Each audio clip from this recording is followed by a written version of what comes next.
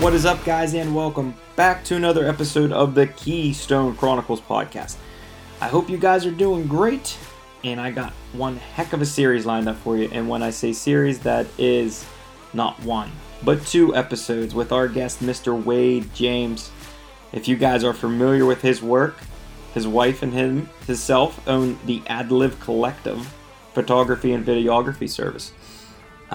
Please go check them out, guys. They have some wonderful stuff. And that brings us to the point with the experience that Wade has in the outdoor industry for photography. And we go down this road in a podcast. I think you guys are going to really enjoy some of his stories. Pretty cool. Really awesome guy. And we're definitely going to have him on again. Him and I we could have talked for hours and hours and hours. And we just had to kind of cut it short to make some podcast here. But you'll get a two-part series for this. And this part, you'll hear us basically just going over whatever with a little BSing, living life, and raising kids in the outdoors. As for me, I'm sorry that the podcast wasn't released this morning. I had a derailment at work and worked extra long day. So, unfortunately, I wasn't able to get that out this morning. But here it is. It's ready for you now. And I hope you enjoy. All right. Welcome, ladies and gentlemen, to the Keystone Chronicles podcast. Today I'm joined with a man with two first names. Three first names. Yeah. Wade, Roland, James. Perfect. So, yeah. Perfect.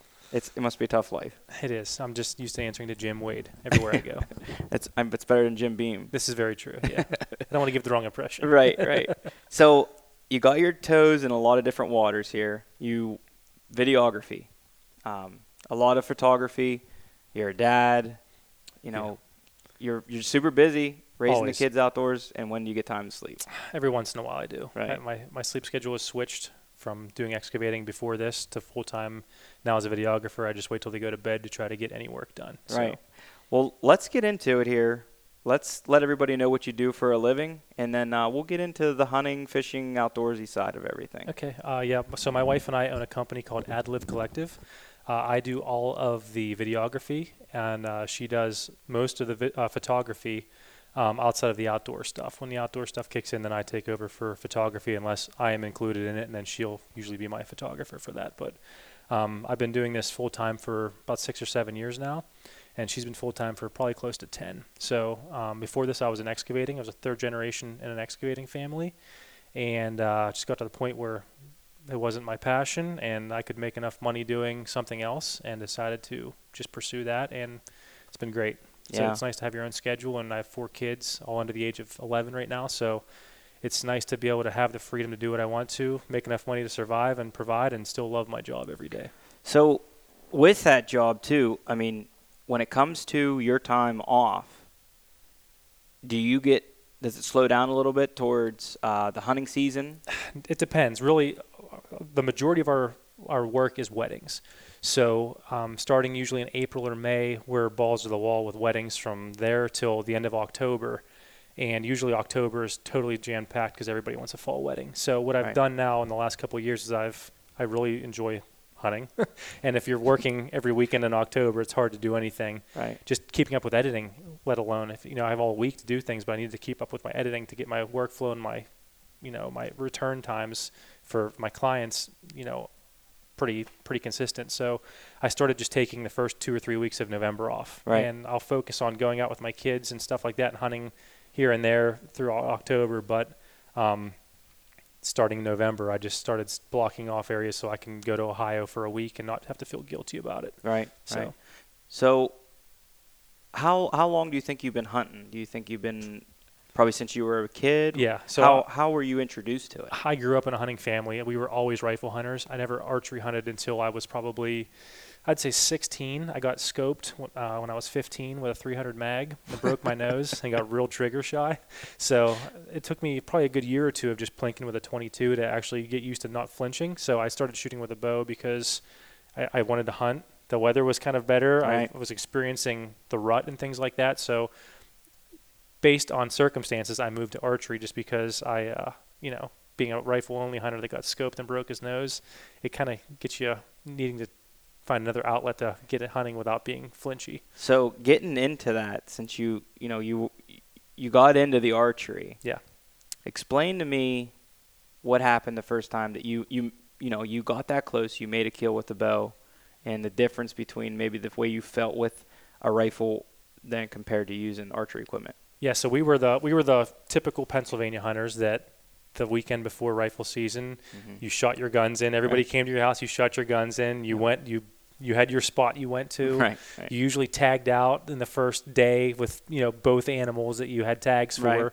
And when I switched to archery, I had a couple years of just hand-me-down bows from people that I just missed a lot, and was like, man, this sucks. Like, I have to get something this close, and I never even hunted with a tree stand until I was probably 17. So my first actual confirmed archery kill was when I was 17. First time I ever hunted out of a tree stand. I bought a climber that year. I climbed up, and I ended up shooting a nice little mountain 8-point on the public land behind our house. It was like a 52-yard shot, and I liver shot it, and I had to back out, and I was really into the Drurys and the dream season thing, so I was I was watching all these videos and stuff like that and getting used to like how you're supposed to do this with a bow as opposed to a rifle, and gave it a couple hours, came back, and then got my first animal with a bow, and it was that from that point on, it was all downhill from there, man. It was over. Yeah, that's what happens to a lot of people, man. I don't know, why it's like that or anything, but it's hard to explain to people when they ask. I've talked to people when I try to talk them into going archery hunting, and especially new hunters. There's the guys that are like, oh, guys, new hunters, da-da-da-da-da, archery equipment, they need to take their time or whatever. That's where I think one of the only things that I agree with a person who's not in any handicap using a crossbow. I agree. Because, I know I've wounded deer, and I know, I don't know if you're on that boat, but God bless your soul if you are, because we all know how that feels. Yep. But I think that for them, that's a good starting point. They have to get close. Now, don't get me wrong; they have these new things that are, they're not rifles. I know, anybody listening, anybody's like, oh, it's a gun. It's not a gun. Yeah. And that's coming from experience. I've never shot a deer with a crossbow, but I've been around them, and I've shot them. Mm-hmm. They're not guns. If you hit a twig, you're done. You're done. Yep. Yeah. And I don't even want to go on a tangent into what that is, but I just. We were talking about hunting, starting with archery equipment and everything like that. And I'm just curious, did you start with a compound bow then? Yeah, somebody gave me an old Jennings to try and mess around with, and it was just more practicing. Got a 3D target and practice with that was fun, but still was never really confident with it. Then I had a neighbor give me it was a PSE Carroll Intruder, and it's still in my mind, it's the only bow that I've ever had that I could shoot 20 or 30 yards with the same pin. I had one pin on this thing, just an old clunky thing, and I killed more deer with that bow with one pin. And now I'm like micro tuning everything for like per yard at this point with the setups I have now. And I'm like, it was just fun back then. It was something new that I was into. I was shooting these big old, autumn orange aluminum arrows with whatever broadheads I could find at Walmart at that point in time, or Hornix. The old thunderheads. Yeah, exactly. Yeah, but my two daughters were able to start hunting this past year, and they both took their first does on either side of my buck. So October the 5th, my 8-year-old daughter shot her first doe with a crossbow on the ground.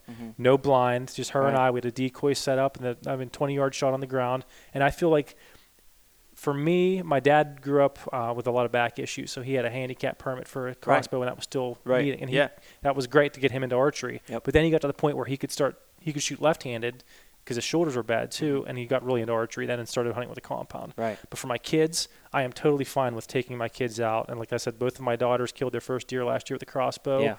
My son, my oldest son, he's going to be 7 this year, so he can get his junior permit. And he's going to go out with me this year too. But I think getting kids into it and to that early stage, like if your kid wants to do it, take them out, but don't force them to do it. I want my kids to always experience it. If they never want to hunt again, they don't have to, but a crossbow is a great way to get your feet wet and know that you're not going to be sticking all kind of animals if you're not practicing and stuff like that, or it's too small to pull enough poundage. I couldn't agree anymore. And I know you're going through, a lot of raising the kids in the outdoors. And that's something that I wanted to base the podcast on pretty heavily was, the way that you're finding time to take them in the outdoors, make sure they're raised in the outdoors, and then also giving them the choice that, hey, you don't have to do this. Dad loves to do this, but if you don't love it, you don't need to do it. So how do you go about, trying to introduce them to archery hunting or even taking an animal? So for my kids, my hands-on approach with my kids was to get them involved in scouting early. Going out, we take them spotting so they can, if it's not too late and it's dark enough, we can take them out and get them to see animals. And then if we go fishing or whatever, we're out there, we have binoculars, so we'll watch deer. And then sometimes we'll just go set up and say, okay, let's try to get set up in a hunting situation and see how close we can get a deer and just let them experience the rush of not being able to move and try to get something in close to check it out. My biggest thing, I think, as a father with young kids, as an avid hunter, my biggest thing is wanting to make sure initially that they got to see things, but then I was always yelling, don't move. You're just constantly barking orders at your kids. Yeah. What's the biggest turnoff is just disciplining your kids the whole time. They're not having fun because the dad's yelling at them. Right. So the last couple of years, I've pushed my selfish desires aside to being I want them to be successful and kill something, and then realizing if they're not having a good time or they're bored, and I'm not going to force them to stay there any longer. If we're at that prime time and they were okay to this point, couple more minutes, but if my 4-year-old, if I take him out and goofing around with him and I'm going to shoot the animal and he's being loud and obnoxious and doesn't want to stay there any longer, I'm not going to force him to stay there because he's going to just be irritated and not want to go with me ever again. Right. So it's pushing away that OCD of me wanting to make this successful for them and just realizing they just want to spend time with me in the outdoors. If they see something cool, but if not, we go out, we get hot dogs and snacks and sit in the ground blind or just set up somewhere. But the pressure for me to make their time successful with my prerequisite of successful is different. Yeah. They just want to have a good time with me. And if we see something cool, if they can shoot something cool, but outside of that, I had to really hop on the back seat or the passenger seat of this and let them experience it for themselves and see if they want to pursue it or not, but not force them to do such. So with all your videography background, have you been doing recording for them for the hunt? Not at all. Okay. I'll take pictures if they kill something, but I know, that OCD thing of me, I want to make this big, elaborate production. Guess what? When the moment comes down to it where they are at the point where they can shoot their first animal and they're in that situation, the last thing I want to worry about is if it's in frame and focus, and I'm not going to stop them from shooting something. I want them to experience that hunt as a hunt the first time. Right. And if they want me to film it later on, that's fine.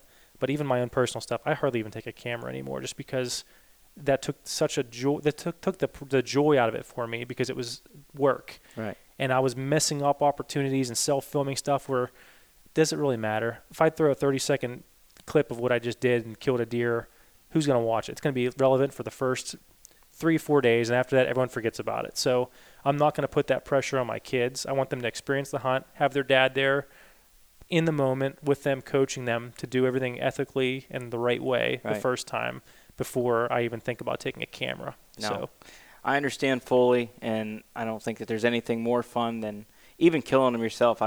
Watching your kids kill them, or even not even your own kid. Anyone.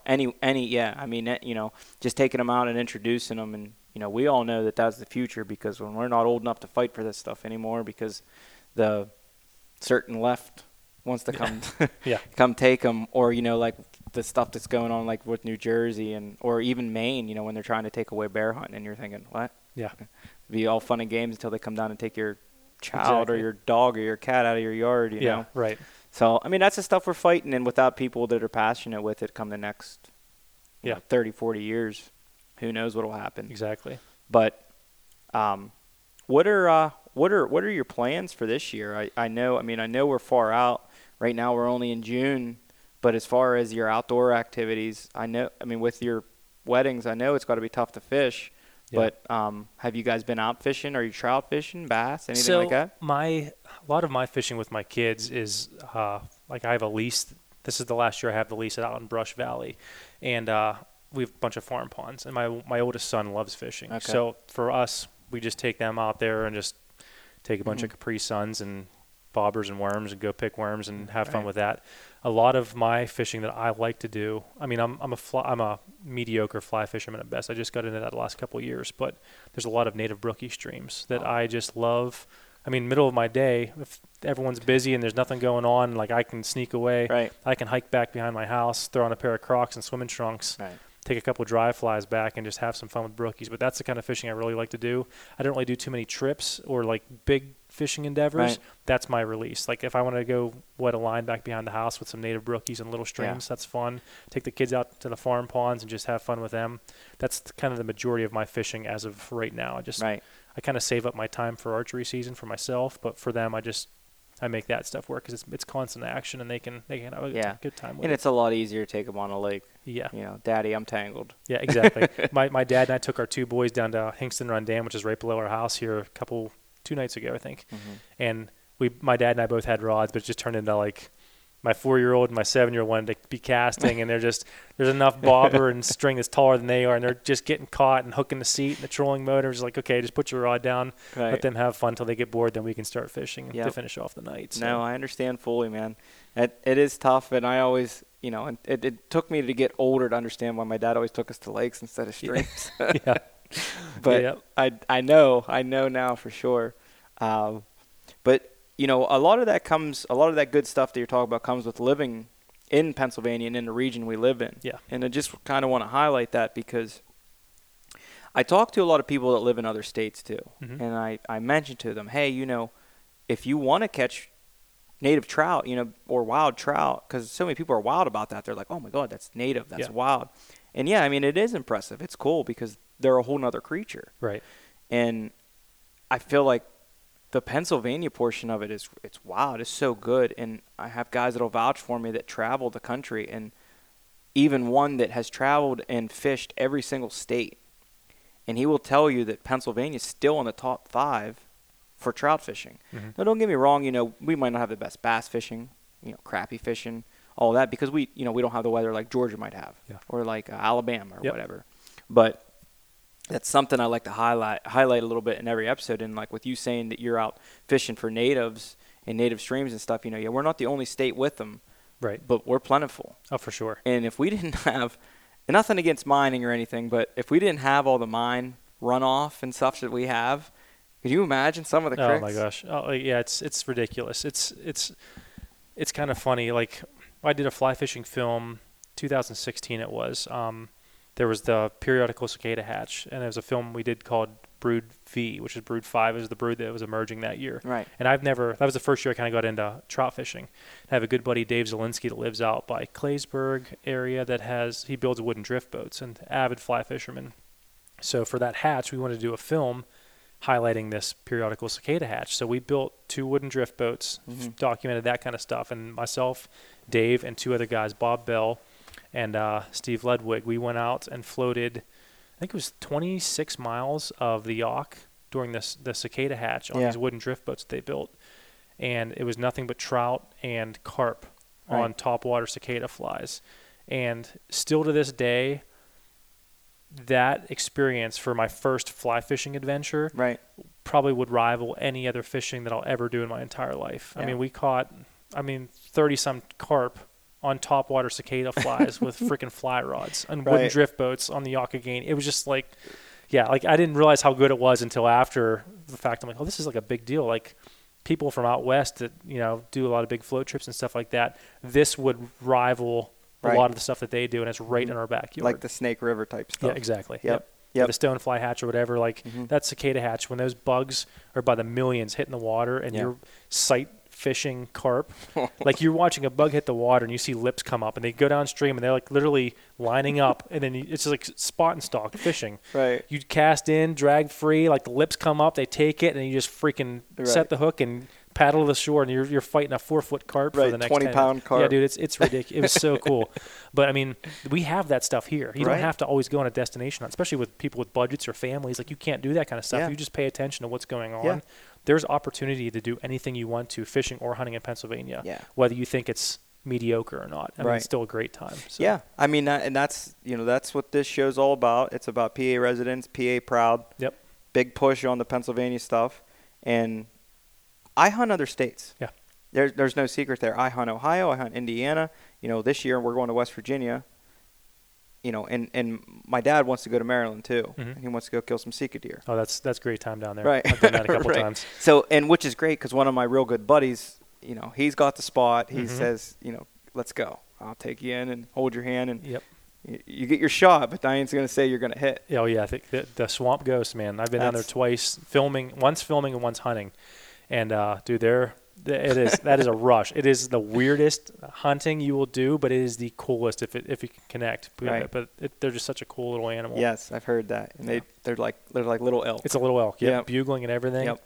Yeah, and the meat is great too. Yeah, I have 2 back straps. Yep.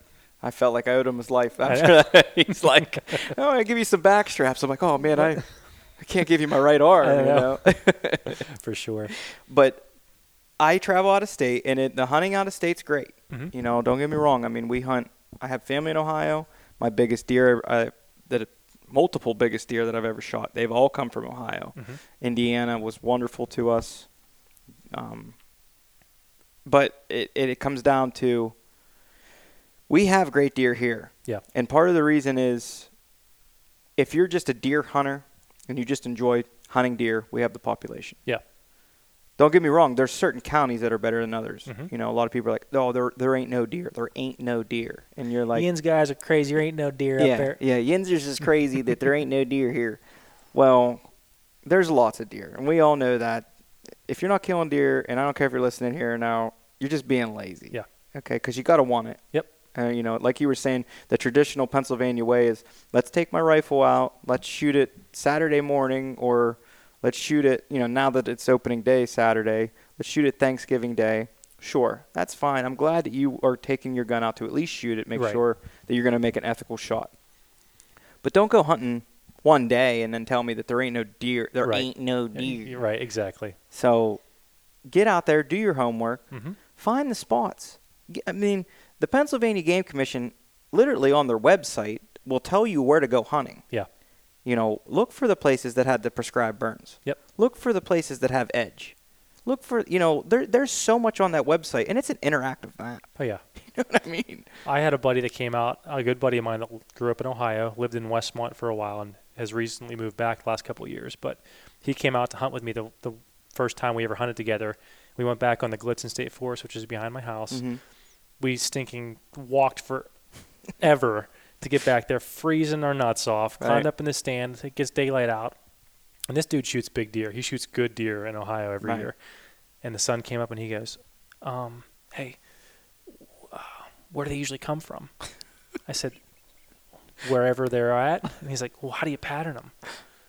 He's like, where's the ag? I'm like, there is no ag. We're on 3,500 acres of state forest right now. Right.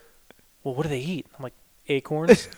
Well, how do you hunt them? You find an oak tree and pray to God they walk by. He's like, really? I'm like, yeah. I was like, how do you hunt them? He's like, well, they're like there's like ag everywhere and there's little clusters of trees and we just know where they're going to come through. And I'm like, well, that's great. I mean, it's not always that easy, but at the same time, it was so funny because I'm like, I've had trail cameras back on the state forest behind my house and you'll see a nice buck, you know, one day, 3 weeks later, it's coming back up the opposite way. They just run these ridges and walk them and they have no set area unless it's a big thicket. But if they're just grazing for food, they're looking for oaks, they're looking for all that kind of stuff, and you're just hoping the acorn crop is good that year, and you just find a good white oak flat or something that they're going to eat, and that's what you have to kind of focus on. Yeah, it's hard to just explain that. Like, I hope that everybody that really listens to a lot of other podcasts or watches good videos on YouTube. There's a lot of good content out there, but guess what? There's a lot of bad content out there too. For sure. You know what I'm saying? And I'm not saying that this is good, this is bad, but it's all in the area that you're hunting. You know, and that's why, you know, getting back to saying why this is a Pennsylvania podcast, because I can go out and podcast my buddy that lives in Ohio. Well, where he lives, it's totally flat, and the ag is just way better. I mean, for a plant in Pennsylvania that would have 3 leaves on it, theirs has 6. Right. Okay? It's in the soil. People say it's in the soil. Yeah, it's in the soil, but that's why it's in the soil. The nutrition is better for the plants that are coming out, that they're eating. Yeah. You know, an acorn branch here in you know, Prince Glitzen State Forest has 3 acorns on the end of it. There, it has 10. You're right. You know what I'm saying? Yep. So the food's more plentiful. So when we have a hard winter, well, it's really hard on our deer. And speaking of hard winters, this year wasn't no slouch. Right. You know, this past year, that hurts the herd. But people are like, oh, well, we don't need these antler restrictions. I disagree totally. I disagree 100% too. And I figured you would, because yes, okay, Ohio can get away with that. But one of the number one reasons they can get away with it is because of the rifle cartridges that you can use there. Yeah. And that's a new thing. You know, Whereas last time, it was slugs only or single shot muzzleloader, inline muzzleloader. Yep. Well, if I didn't get, if I wasn't able to use my rifle with 5 shells in it, I can shoot how far with my gun? Oh, yeah. Compared to me using a slug gun, which I have shot deer and everything. And I shot probably the biggest buck I've ever shot at, and I shot right underneath it, and it was probably 140 yards. Yeah. And it wasn't me. I mean, the gun shot right underneath it. Yep. So that's the number one thing. We use rifles here. We have mountains. We're able to use them. You're not going to have as many deer. Right. It's an easy shot for, a pot go lucky guy. He can just go out and shoot a deer. Yeah. And with the antler restrictions, that really helps. Mm-hmm. One thing that really scares me that I'll say is I hope that they don't do the open season for 2 weeks again. Yeah. And some may agree with me, some may not agree. I feel like instead of doing that, maybe give these guys that work a lot or only have time to take their kid out one day a weekend. That guy, God bless his soul, he works all week, or woman. Mm-hmm. They work all week. Saturday morning, they get to take their child hunting. Mm-hmm. Kid has a great day. Maybe they don't kill nothing. Well, maybe they want to go hunting. Why can't they go hunting on Sunday? Yeah. Now, don't get me wrong. If you own your own property and you don't want people on there, don't go on there. Exactly right. But for a taxpayer to not be able to go into game lands and hunt a deer on Sunday, now there's other things you can hunt. We all know that, but I just think that's wild, and especially with small game.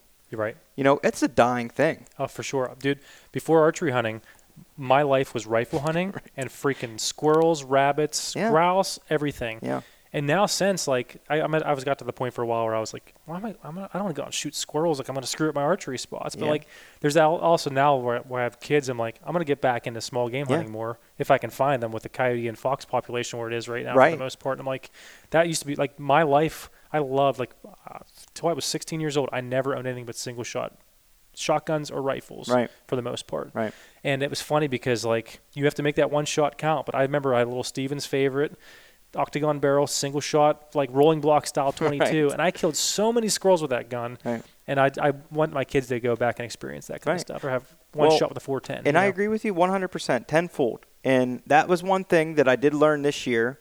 And I learned it, luckily, right as it was opening, was the squirrel season opens. It opened earlier. Mm-hmm. And I'm not exactly sure if that was just a WMU specific, but I don't think it was. I think it was statewide. And that was great. Yeah. I've been waiting on that forever because we'd literally go to Ohio, and I have family out there, so I have a place to stay and everything. Well, we would literally go to Ohio the first week of September to go squirrel hunting. Yeah. I mean, who's traveling to squirrel hunt? Right. This guy. Yeah, exactly. Because the overlapping on the archery season, and we all know as soon as you get bit by that archery bug, you're done. Yeah, it's over. And you can talk to any guys. You know how it is. And then for whatever reason, you make it progressively worse on yourself. You'll start on your own private property where you're killing nice deer, and suddenly you're on this Allegheny State Forest, and you haven't seen a deer in 10 days. Right. But there's a gigantic one somewhere. Right. So you're holding out for that one, Right. Yeah, and you make it progressively worse on yourself. But I just think that it would be a lot better if they didn't overlap like that. And I'm not a biologist. Mm-hmm. Now, maybe for Pennsylvania, that's not right. Right. I don't know that. But if you asked me, hey, what would you like? 2 things. I would like the small game to come in a month earlier, and I would like for Sunday hunting. Yeah. And I don't see why. And I kind of want to go down this path just for a minute here and talk about the Sunday hunting because I know that you're in favor of it. And even if you weren't, that would be great too. Mm-hmm. But my argument is this. They always talk and bitch about money. Yep. And we all know that that's the root of all evil, so let's start there. Yep. So you want to make more money. The Game Commission wants to be able to pay their employees more. Sure. Mm-hmm. They want to be able to have better things, better surveillance, better everything. Yep. They want to upgrade what they have. Perfect. Here's an option. It's probably not for them. It's probably not for the Fish Commission. Why do we have a Fish Commission and a Game Commission? It's historic, mm-hmm. but there comes into, the blue law state. We have all these old laws. I'm sure that it has something to do with that. Okay? Maybe that doesn't work. Sure, I'm fine with that. We always talk about getting more money. Well, if I'm a non-resident and I live in Ohio, mm-hmm. I want to be able to leave work Friday. Friday. Come hunt Pennsylvania, Saturday, Sunday night, Drive back home. I can drive back home. Yeah. The non-residence license would explode. Yep. We have good deer here. A lot of people know about it now. They've gotten better in the last couple of years. Because of the antler restrictions. There's no way nobody could tell me any different. Right. And I know people are like, oh, spikes are breeding does, da-da-da-da. Okay. Big deal. Yeah. It's going to happen. Yep. You know what I mean? A blind squirrel. I was just going to say the same thing. Blind squirrel's going to find a nut somewhere every once in a while. Right. So yeah. I mean, those are my two biggest arguments, man. And I don't see how they don't generate revenue. And the third part of the revenue generation is local places. Mm-hmm. You know, there's Phil Miller's place in Crescent. There's a hunting store, local hunting store. He could be selling all these non-residents what they need. Yep. You know, license. I mean, Right. they come in for license sales. Okay, come on in. Yep. You know, now, yeah, don't get me wrong. You can get it online or whatever, but there's just something about going to buy your license. Yeah. You know, and lots of people will agree with me on that. Yep. It's like a tradition type thing. I like filling out the pink or the yellow paper rather than the printed off paper. You know, yeah, it's just something Yeah, official about yeah, it. and I think that's part of the reason why that stuff is that colorful. You know, like other than them being able to identify it quickly, is it's programmed in your brain then. Yeah. But what do you think about it? What's your point of view? So for Sunday hunting, I'm fine with it. My schedule has changed since going from blue-collar excavator worker to I have the opposite schedule of everybody else. Mm-hmm. I work at nights Right. and I work weekends. So for me, I have all week to hunt now, which is fine. But Right. like when I was still excavating, that did stink that or even the fact like opening day would come in and say it's Saturday. Right. Well, the next day you can't even hunt, and then you have to start over the next week. So Yeah. from the typical Monday through Friday worker, Sunday hunting, yeah. If you don't want to let people hunt on your property on Sundays, that's fine. If you want to go ride your horses on state forest, you can still do that. Right. Just wear orange. Yeah. You know, like it's not that big of a deal. Or, if you're going to take your horse, you're pretty much going to be on quad trails, tram roads, whatever. You're not like busting up through these flats and making your own trails the whole entire time. So, I mean, I can see why I think the people that really don't agree with Sunday hunting either have property and they're too nice to tell people not to hunt it, and they want a little one day of freedom, which is fine. But at the same time, like there's a lot of public land, and there's a lot of people that can hunt public land. But if I can hunt public land and you can ride horses, we can all work together on this. Yeah. And it's just abide by the rules and just know that we each have Right. our own thing. We have to respect each other about it. You know. And even if we want to find common ground, then why not have either the public land be okay for Sunday hunting and the private land's not, or the private land be okay for Sunday hunting? And because then also, holy heck, you're going to drive land sales up. Right. You know what I mean? Yeah, exactly. So then you're more property taxes. Right. I don't see how everybody doesn't win. Right. But like you said, people want to be able to walk public land, all that stuff. But we have a lot of public land and plate spaces that are not for hunting. Right. There's no hunting there ever. Right. You can't go there. Exactly right. Oh, you got to drive another 10 minutes because there's so many state parks and there's so much public land. Like, I can't leave my house. I'm pretty sure I can't leave my house and go in any direction without hitting public land within a 10-mile radius. Mm-hmm. How many other states can you say can do that? Exactly right. Not a lot. Right. Don't get me wrong. There's parts of our state that aren't as good for that, but they're there. Yeah. Look them up. Yep. There might not be this big parking lot with this giant gate, but there might be a 100-acre plot that's right outside of Philadelphia. It's state game lands. Right. Or it's federal ground that you're allowed to hunt. Mm-hmm. You just got to find it. Right. That's why. And I'm a promoter of Onyx. I think that it's great. Yep. And I have no affiliation with them, but that's what I use. Mm-hmm. And I'm addicted to that stuff. Oh yeah. Yep. You're like, oh, where do you live? Oh, you live next to Joe Blow. He owns 32 acres. Exactly right. Yeah. Yeah. It's a family trust, and this one over here.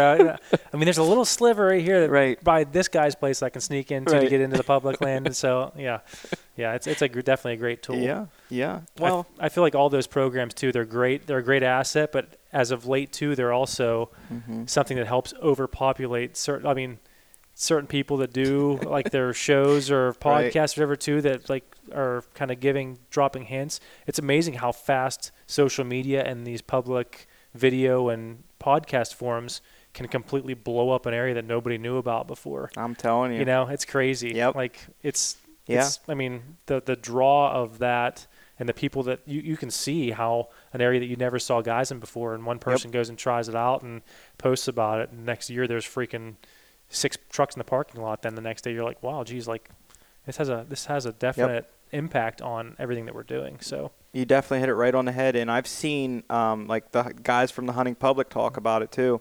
is, and I know Dan Enfeld's talked about it. I've listened to him say it. Is he doesn't like to film his hunts no more because guys have picked out odd trees Yep.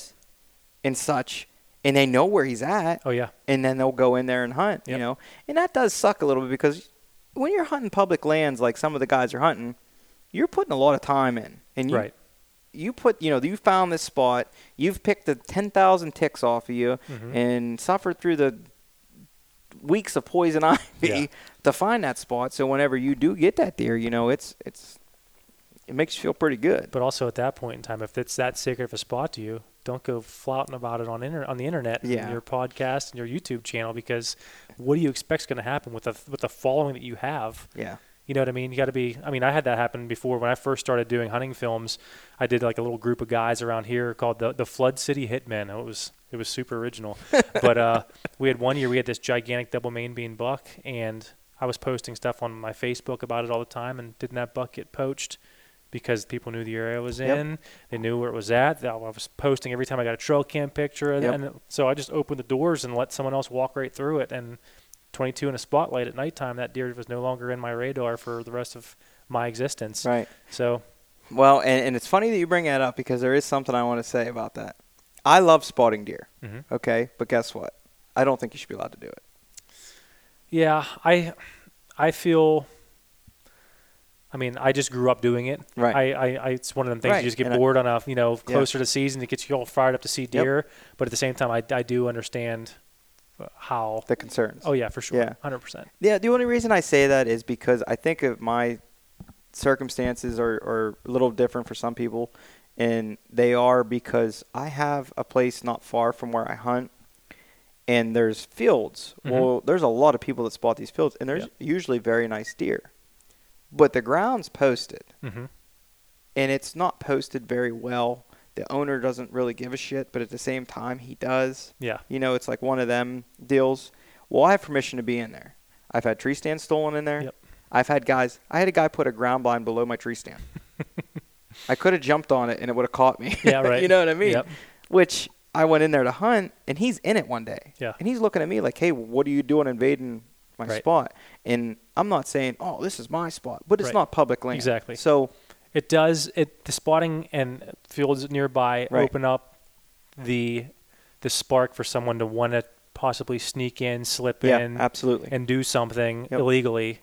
But I feel like you're going to have that no matter what. No matter what you're into, you're going to have that one person that likes to bend the rules to succeed. Definitely. And, yeah, I can see how spotting in PA definitely doesn't hinder that at all. You know what I mean? Like, it helps that. But, yeah. Well, I know I'm picking your brain about all these laws and the way that things go in PA and everything, but let's go down the road of some of the stuff that you've done in your past. Okay. And what I mean by that is, so you started bow hunting and everything like that, and then you got involved, and we're not going to use any companies' names and anything, unless you want to. But you got involved in the outdoor space, okay? And where did you start at? I started off just seeing kind of social media blowing up with hunting stuff, and it was a passion of mine, and I was doing content just for myself and just local following, and I got into just buying. Every year, I'm a total gearhead. I play guitar. I buy guitars, pedals, amps all the time. I am into cameras, and so I'm constantly lenses, cameras. Hunting is the same thing. I love to try stuff out. Right. So with that, then with Instagram and all that stuff, when it was kind of in its early stages, I saw how the hashtags and everything were working, and I would just do it myself. Well, then I ended up getting affiliated with Gore through Sitka with the Gore hunting techs. So I bought all of my Sitka gear full price because I didn't realize at the time how things worked with people getting discount codes. I just thought everyone bought their stuff and they liked it and they would do stuff, and then Sitka would share their stuff. So I got into the space with that real early on, and that's kind of how my outdoor work started to snowball, because the companies were getting bigger and growing, and I was already in early with that whole deal, and it was growing. So it really helped my outdoor space business grow that way. Right. So yeah, that's how I got into it. And from there, it just kind of fed my habit of, I was still working excavating. So this is all just fun stuff. If I get discounts or free gear to try and test out and give feedback on, this was great because I didn't have to buy that stuff then at that point in time. Yeah, it was free. So, that's how I got into it. And that kind of elevated my hobby and passion, and Right. that's when my video work in the outdoor industry started to take off. Because I feel early enough that there wasn't too many people doing it, but it was slowly starting to seep out through, and Right. that's when like the influencer, I hate to use that word, but that's when mostly around here I was buying stuff that people couldn't find anywhere locally. Right. So I would buy a bow that no one carried around here. Just Consumer try it out. direct. Yeah. Yep. I would buy that, and then people would ask me, I say, come over and shoot my bow, or try this jacket. Literally come take my Sitka Fanatic jacket and try that out. Right. Or take my Badlands pack and check this out, because you can't find them anywhere right now. So I bought this from their website. You like to go and try stuff out. Try mine out for a weekend and see how you like it. So that's kind of where my kind of passion fell in, with trying gear and helping educate other people around of other things that you couldn't buy at, Gander Mountain or Walmart or Dunham's or stuff like that. So you went down that road, and then is that when you started doing your out-of-state hunts and stuff like that? So actually the first time I ever hunted out of the state of Pennsylvania was on my moose hunt with Craig Temple, who I met through the Gore Hunting Tech program through Sitka. So I didn't really, honestly, still to this day, I've probably only hunted out of state 6-7 times.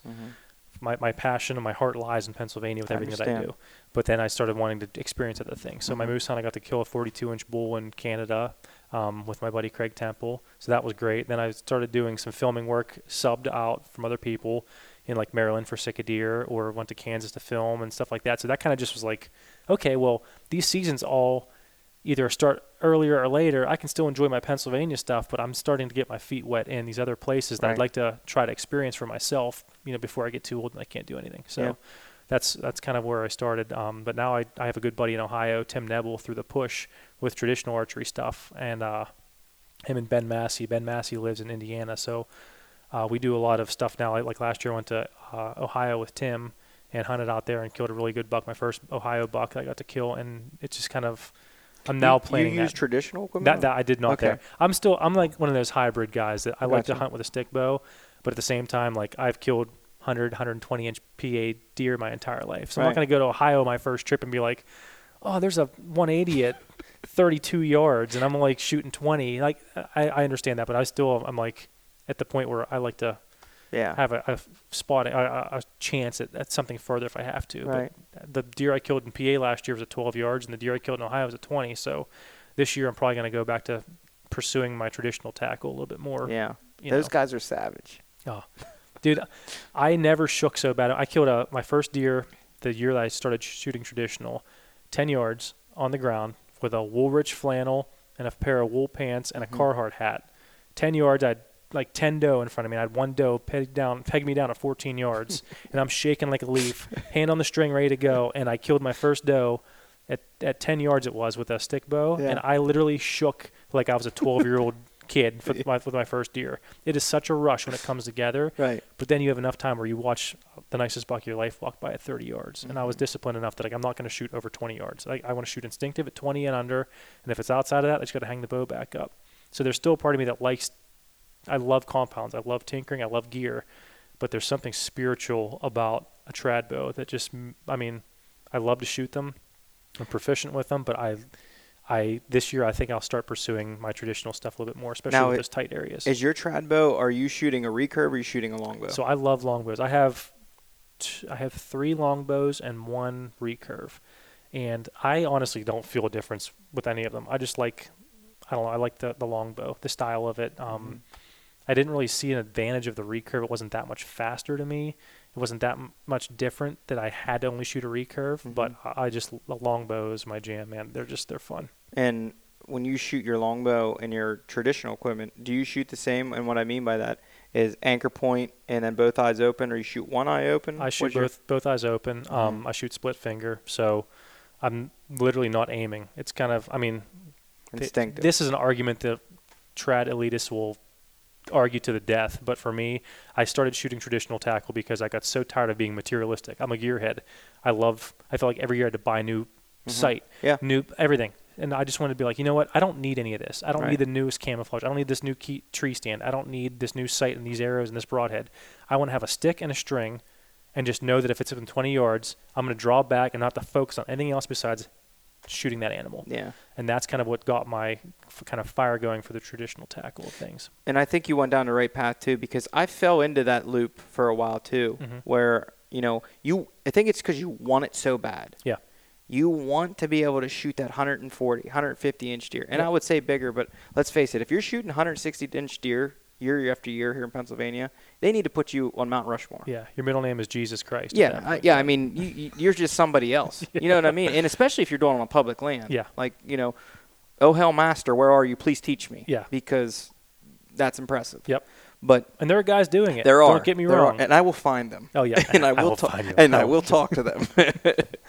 Yeah. So, just to bring something up real quick, them guys are hard to find. And it's not that they don't want to share their knowledge, but they know their knowledge is gold. Yes. Then they do. Yep. But sometimes you'll go into a bar and, Johnny old man, nobody talks to him. All of a sudden, you come out of there and you wish you had a diary with you. Exactly. You're like, oh, my God, this guy just filled my head with. And that's how I found out of most of the mountain streams and such that I fish for brookies. Yep. These guys, I mean, they're just diarrhea coming out of his mouth. Yep. Like just going and going. And I'm like, I can't believe you told me Yeah, this. no. You get a couple Bud Lights at him. Yeah, oh my God, yeah, it's crazy. I got him greased up, and it ain't nothing. Yep. But the traditional stuff is wild, man, and I think, like you said, that's a good path to go down because you're just like, I don't really need that. Mm-hmm. I don't really need that, And I think that's why, like, guys like our age, we start to come out of that. Mm-hmm. Come out of that stage. I don't know a lot of guys that are like 40 plus that are, hey, man, I'm going to buy the new Matthews bow this year. Right. They don't really care. No. They know they don't need They're it. still shooting the Switchback XT that they bought and they've killed every deer with. That's if I hear about that bow one more time, I'm going to puke. You know what I mean? I knew you were going to say that because if you talk, you'll be struck down. Yeah. The Lord will strike you down if you ever talk bad about a Switchback exactly XT. Right. Yep. I mean, there's people are still killing them with them. Their grips are probably squeaking every time they draw the bow back and whatever. But that's that catch us if you can mentality. That's why I always tell them, like, that solo cam, that bow was the one that put them on the map for the most part. It did, for sure. And those guys, those diehard Matthews dudes, are like, a lot of them older guys are still rocking. Mm-hmm. They're great bows. Don't get me wrong. Well, I will tell you what, and I'm looking for one right now. So if anybody listening, hit me up. Z7 Extreme. Oh yeah, I have two buddies that have those. Yeah. And I have a Triax right now. Great bow. I do like it. But there was something about that bow that I really, really, really just bonded with it. And I did have a old PSE, I think it was like a Stinger 2 or something. Mm-hmm. I really liked that bow too. But I shot primes for years. I love prime. They're great bows. And then I was doing work with them, and I love all the guys there. And then I got to the point where I was like, you know what? Since I dumped all of my sponsors, quote unquote, I'm like, I just want to go back to the days of, if I want to buy a new bow, I'm going to go out and shoot every bow I can get my hands on and pick whatever it is blindfolded if it shoots good, feels good to me. And I'm a longer axle guy. I love like 35-inch bows, 36-inch bows, 34s. And I ended up buying a VXR 28. I had the 31 and a 31 and a half and the 28. Yeah. And I hated to go to the 28, but that bow just was so dead and so quiet. And I'm like, I went against everything I believed in and preached about for years, but that bow, that's what I killed both my bucks with last year, and I love that bow. And that's why I bought the Triax. Yep. I wasn't even in the market for a new bow. Yep. My brother bought his. Hey, what are you going to do? Yeah. You shoot it once and you go. Peer pressure. Oh, my God. I think we bought 6 of them at the same day. Mm-hmm. There was a bunch of us that went down, and he was just, like, showing them out. Yep. Everybody got a different color and all that. Yeah.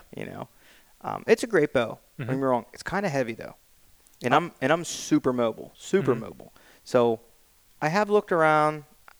I probably won't make any moves, honestly. But yeah, I mean, I like a heavier bow. I used to like lighter stuff, and then I realized how much better a heavier bow is. For all the longer that I'm at full draw on an animal, the weight is helping me in the wind. It's helping me be steady. It's helping me settle that pin out. I shoot a 10 or 11-inch front rod with a 8-inch back bar with 8 ounces on the back bar and 3 ounces on the front. Right. Like, for me, as a whitetail hunter, for the most part, I don't mind the weight because I'm not sitting there holding back on a deer for 3.5 minutes. If I have to, I can, but I can suck that up for that one time. But it's not like I'm sitting there trying to launch an 80-yard shot after being at full draw for 3.5 minutes waiting for an elk to walk out, behind a tree. So I like the steadiness of a heavy bow. I like to load mine up with weight on the stabilizers, and it just shoots. If you shoot a bow with any form of stabilization on it correctly, you will never. I know a lot of guys that don't shoot a stabilizer at all, and that's fine. That's your prerogative. But for me, just knowing that I don't have to think about things, that bow steadies itself out, levels itself out. I'm good to go. Like I don't mind the weight. So we'll stay on this subject. Do you What kind of rest do you prefer for the compact? Because I know you're a gearhead. I'm a gearhead, so I went through tons of stages. I always had QADs for the longest time. Shot a lot of vapor trail rests as well. Went back to a whisker biscuit for a while, just as a fail-safe unit, and I've settled back on with my VXR. I went back to the QAD Ultra Rest, the Integrate HDX, one, yeah. and that's so nice to have that thing dovetail mount to your bow.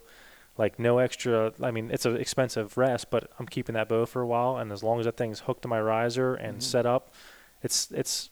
I mean, a lot of guys use the ham skis, and I like this a lot too. But the QAD is just a quiet, for the most part, fail safe, and you can easily fix it if you need to. You know, Right. I'd say the most adjustable rest, as far as being able to fix something on the fly, would be like the vapor trail or the ham ski, because you can use a shoelace if you had to, if your drop away cable wasn't right and limb driven. But I just found that just mounts perfect to that bow.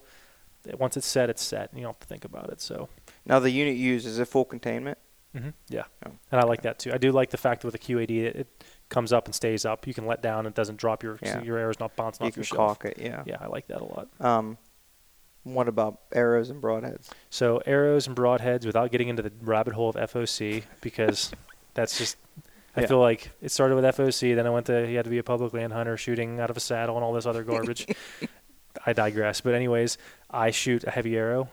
I shoot the Victory, the VAP or TKOs, the premium, the yellow ones or whatever they are with the outserts. And as of late, I've been shooting with traditional tackle. I see how much greater it is to have a heavy head on. So I actually have been shooting with like, a brass insert plus the outsert plus whatever head. But I think this year I'm actually going to use, I have 3-blade cutthroat broadheads for my stick bows that I bought this last year.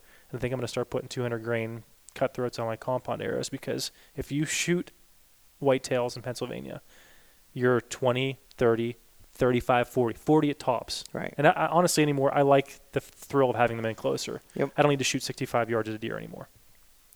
Having that heavy arrow with a fixed blade broadhead like that, and I shoot mechanicals too, don't get me wrong, I like mechanicals as well. But seeing how much more quiet your bow is, and really how much different your arrow hits with a 200 grain tip as opposed to a 100 grain tip at that 20-30 range, you don't have to adjust your sight hat. Like 40 yards, you might have 3 inches of drop compared to a 100-inch broadhead on there. But you're shooting like a 65-pound bow like I have with a 500, 600 grain arrow. That bow is so quiet. You have no bow noise at that point, and that arrow is punching through a freaking cinder block. Yep. And I think I'm going to shoot those. If I can get those 3-blade cutthroats to fly on my compound rigs, I'm going to hunt with those this year. And I'm right there with you. I'm not far off from where you're at. I have those, they're not VAPs. They are, oh, man. They come with outserts, too. And I'm drawing a blank on the name of them. I'm trying to think what all comes with it. I've been on the Victory train for a while, just because they're tough arrows. But gold tip kinetic pierces, they have the outsert system kind of like that too as well. Yeah. I'm trying to think what else. Black Eagle probably has something. That's it. Black Eagle. Yep. Yeah. Yep. The Black Eagle, I want to say that maybe they're impacts. Impacts, yeah. And Impact Extreme or something like that, maybe. Or they have a Rampage or something like that Yeah. too. There's a couple I different believe models. that they're impacts, but yeah, that's what they are. My buddy put me on to them, and he sells them, and he's real big on them, and they're great. I do like them. But I went with the outserts, and then the brass outserts, and then I have the buzz cuts by Stinger. Yep. And they're 150 grain. And that's what I switched to. Well, I did the test, and I got a pile of different broadheads. I was shooting for a long time. I shot the Rage. I have 2 terrible stories about them. Me too. A lot of successful stories. Yes. Don't get me wrong. Right. But those 2 are enough to make you, this is going to happen again. I can't handle that. 170-inch plus deer. That'll burn you real quick. Yeah. And it broke at the ferrule. Yep. I never even seen something like that before. The 3-blade Rages, when they first came out, I shot a doe at 6 yards, and I walked up to the impact spot, and all 3 blades were laying where the impact was, and all that punched through was the ferrule and the arrow. So I killed the deer, but still, it was like, I walked up to where I hit, and I'm like, yeah, there's my arrow. Well, a yard back from it, there's 3 freaking blades laying there. Yep. I'm like, what? How did that even happen? Yep. And it was first year. It's like kind of like buying a vehicle. You kind of wait for the first year to get the kinks worked out before you buy the second gen. These were the hypodermics, and to this day, I got a bad pack, is what it was. Yeah. Because I shot that deer, and don't get me wrong, I should have made a better shot. Okay, but let's face it, it just doesn't work that Right. way. Yep. And this is a mature animal. Mm-hmm. This deer seen me. I made the shot. He tried to duck it, and I hit a little high. Yep. All right, now I still got, I don't know, probably a good 8.5 inches of penetration. And to this day, I know if I was shooting a fixed head, I would have killed that animal. Yeah. I know I would have. But like I said, it had broken at the feral, and then I shot a coyote not long after that. I think it was like 2 days after that. And I went up to grab my arrow, and it literally looked like white metal on the inside of that thing. And it was broke in half where there's a rivet that holds your blade, like the where the blades go in together. And it was broken in half. And I called them, and they made it right. They're like, hey, we'll send you new ones. And I said, hey, I'm just not interested. I'm sick to my stomach. And, I appreciate you guys reaching back out to me. But I went down the road of shooting the fixed broadheads again, and I'm super happy. Mm-hmm. I couldn't be happier. I went back to shooting the muzzies. They're great. Yep. I mean, they're just traditionally great. Some people have a hard time getting them to fly. All right, guys, that's going to wrap it up for part 1 of the Wade James podcast. I hope you guys are really enjoying. And if you could do me a huge solid, please subscribe, rate, and comment on whatever platform you're listening to.